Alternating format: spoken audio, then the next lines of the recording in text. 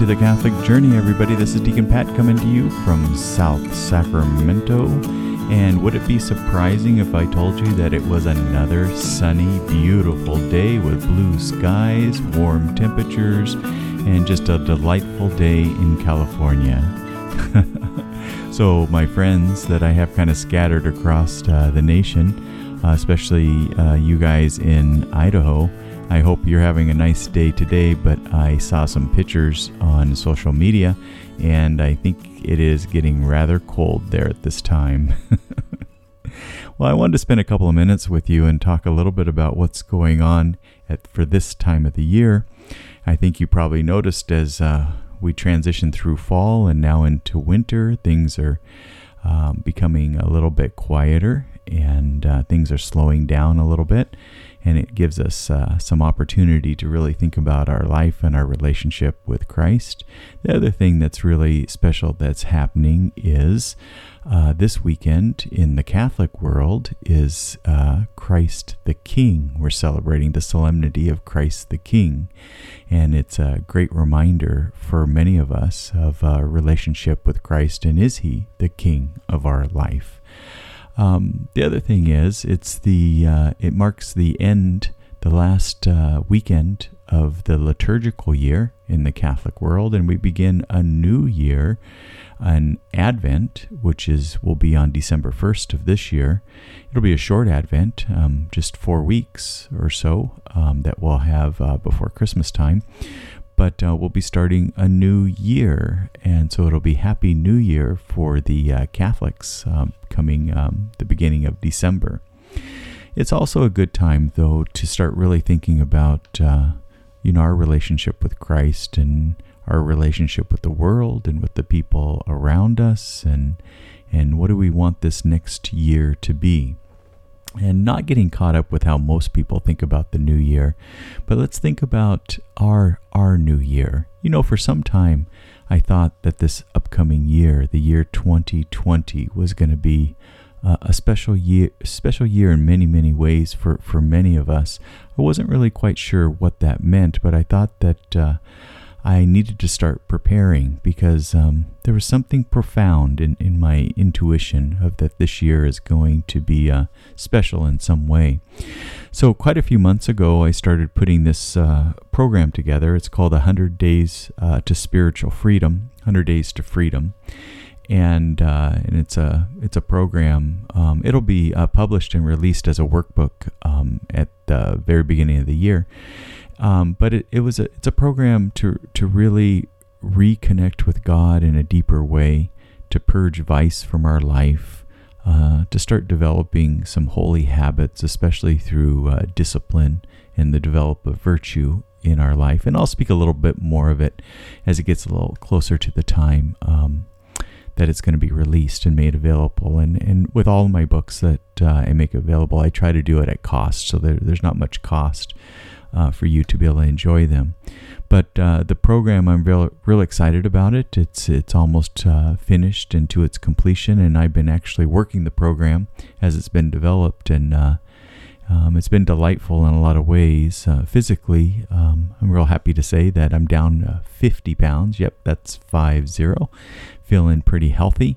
But even more than the physical appearance, through the spiritual exercises and the disciplines that the program has, it's made me feel much more rejuvenated and nourished in my faith, and I hope that you'll be able to experience that as well. But that was part of really my thought of preparing for this year 2020 that I think is going to be really exceptional in a lot of ways, and a lot of times we don't know really what those changes or what those opportunities are going to be. Another thing happened in my life recently is I think many of you know that I work at a psychiatric hospital. I manage the nursing clinical departments of the hospital, and things have been going really well there. Well, I was recently recruited to another place, and I'll be leaving my employment and going to a new hospital, new healthcare services organization, and that's going to provide a new opportunity. I'm really excited about it, and it'll be a new journey. And I think God opens these doors sometimes to allow us to have these opportunities to grow and to really follow Him. So getting back to really the theme of this weekend in the Catholic world is going to be Christ the King. And so one of the things that I think that maybe we could take a few minutes and ponder is Christ the King of our life? Is He the person that we are obedient to, that we look to for guidance in our life? And what does a king actually mean? For us in the America, I don't know that we have a true understanding of what some other places around the world might have of a king. I know many of us have heard about these tyrant kings in history that aren't the nicest people in the world, but really the role of many of these kings is to provide for the people that they lord over, and that to keep them safe and to keep them protected and to make sure that they're cared for. And is that how we think about, Christ in our life? Do we have that trust and do we have that faith that He is our Lord and He is our King? He ensures we have what we need in our life, that we're taken care of and that we're protected, and that we are, members of His kingdom as well. And what does that mean to be part of Christ's kingdom? Many have said that His kingdom He is not the king of this world. He is the king of another world. But that kingdom begins in this world for Christians. This is where we begin to live in that kingdom of God, where we start seeing the dignity of the people around us, that realizing that we're all made in the likeness of God, and that each of us has that inherent dignity within ourselves, and that when we look at other people, that we should recognize that they have that godly dignity in them as well, and that how we choose to treat each other, with respect and with love, and how we care for others as we would want to be cared for. Are we really doing that in our life?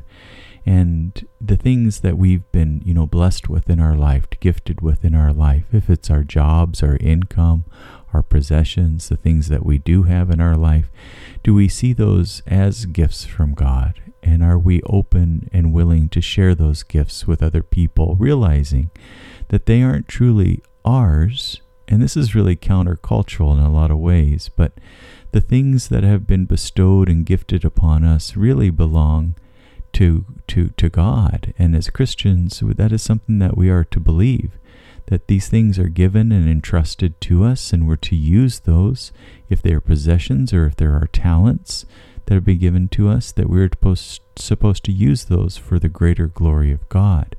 And are we sharing those things that have been really loaned to us with the world, with the people that are in need around us? I often think about when that judgment day comes and I'm standing before Christ, and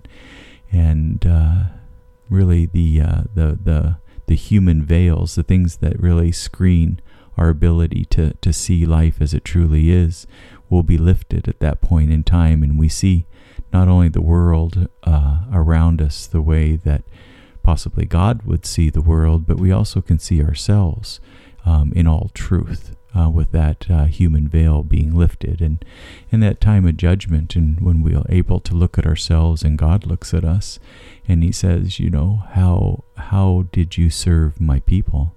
How did you serve the poor, the weak, the needy? Did you care for them? Did you share what I entrusted to you with them, or did you keep it all to yourself? And again, that's not just possessions, but that's our talents and our abilities. And if you're someone that enjoys good health in your life and good strength in your life, what are you using that good health and strength for in your life? Are you using it in some way to serve other people? Or are you keeping it to yourself and using it just for self-pleasure and self-centered activities?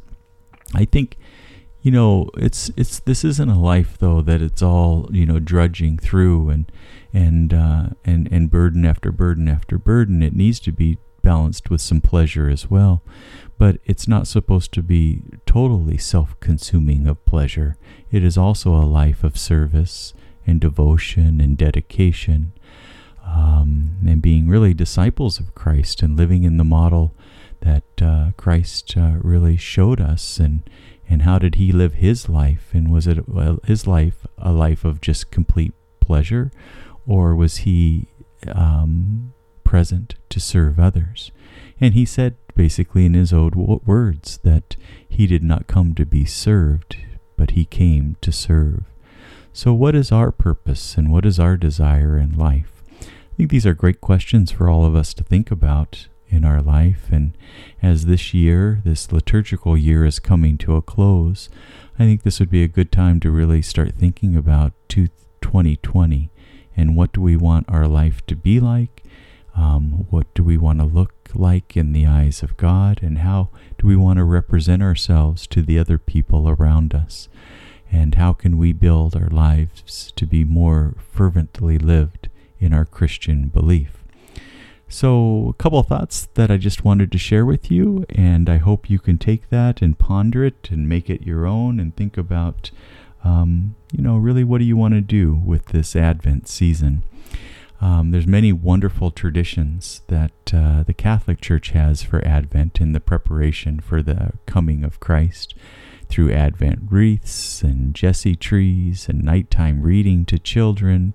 And I think you already know of all the things that happen in a secular way at Christmas time. And those are fun and delightful things.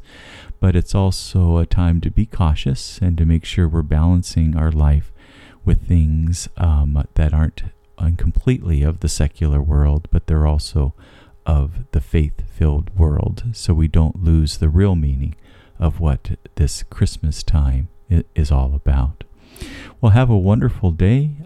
My daughter Mackenzie is visiting from the Los Angeles area this weekend, and so we're getting ready to go out, and we're going to have some sushi and enjoy each other's company and enjoy this delightful, sunny, warm November day. God bless, and may God forever keep you.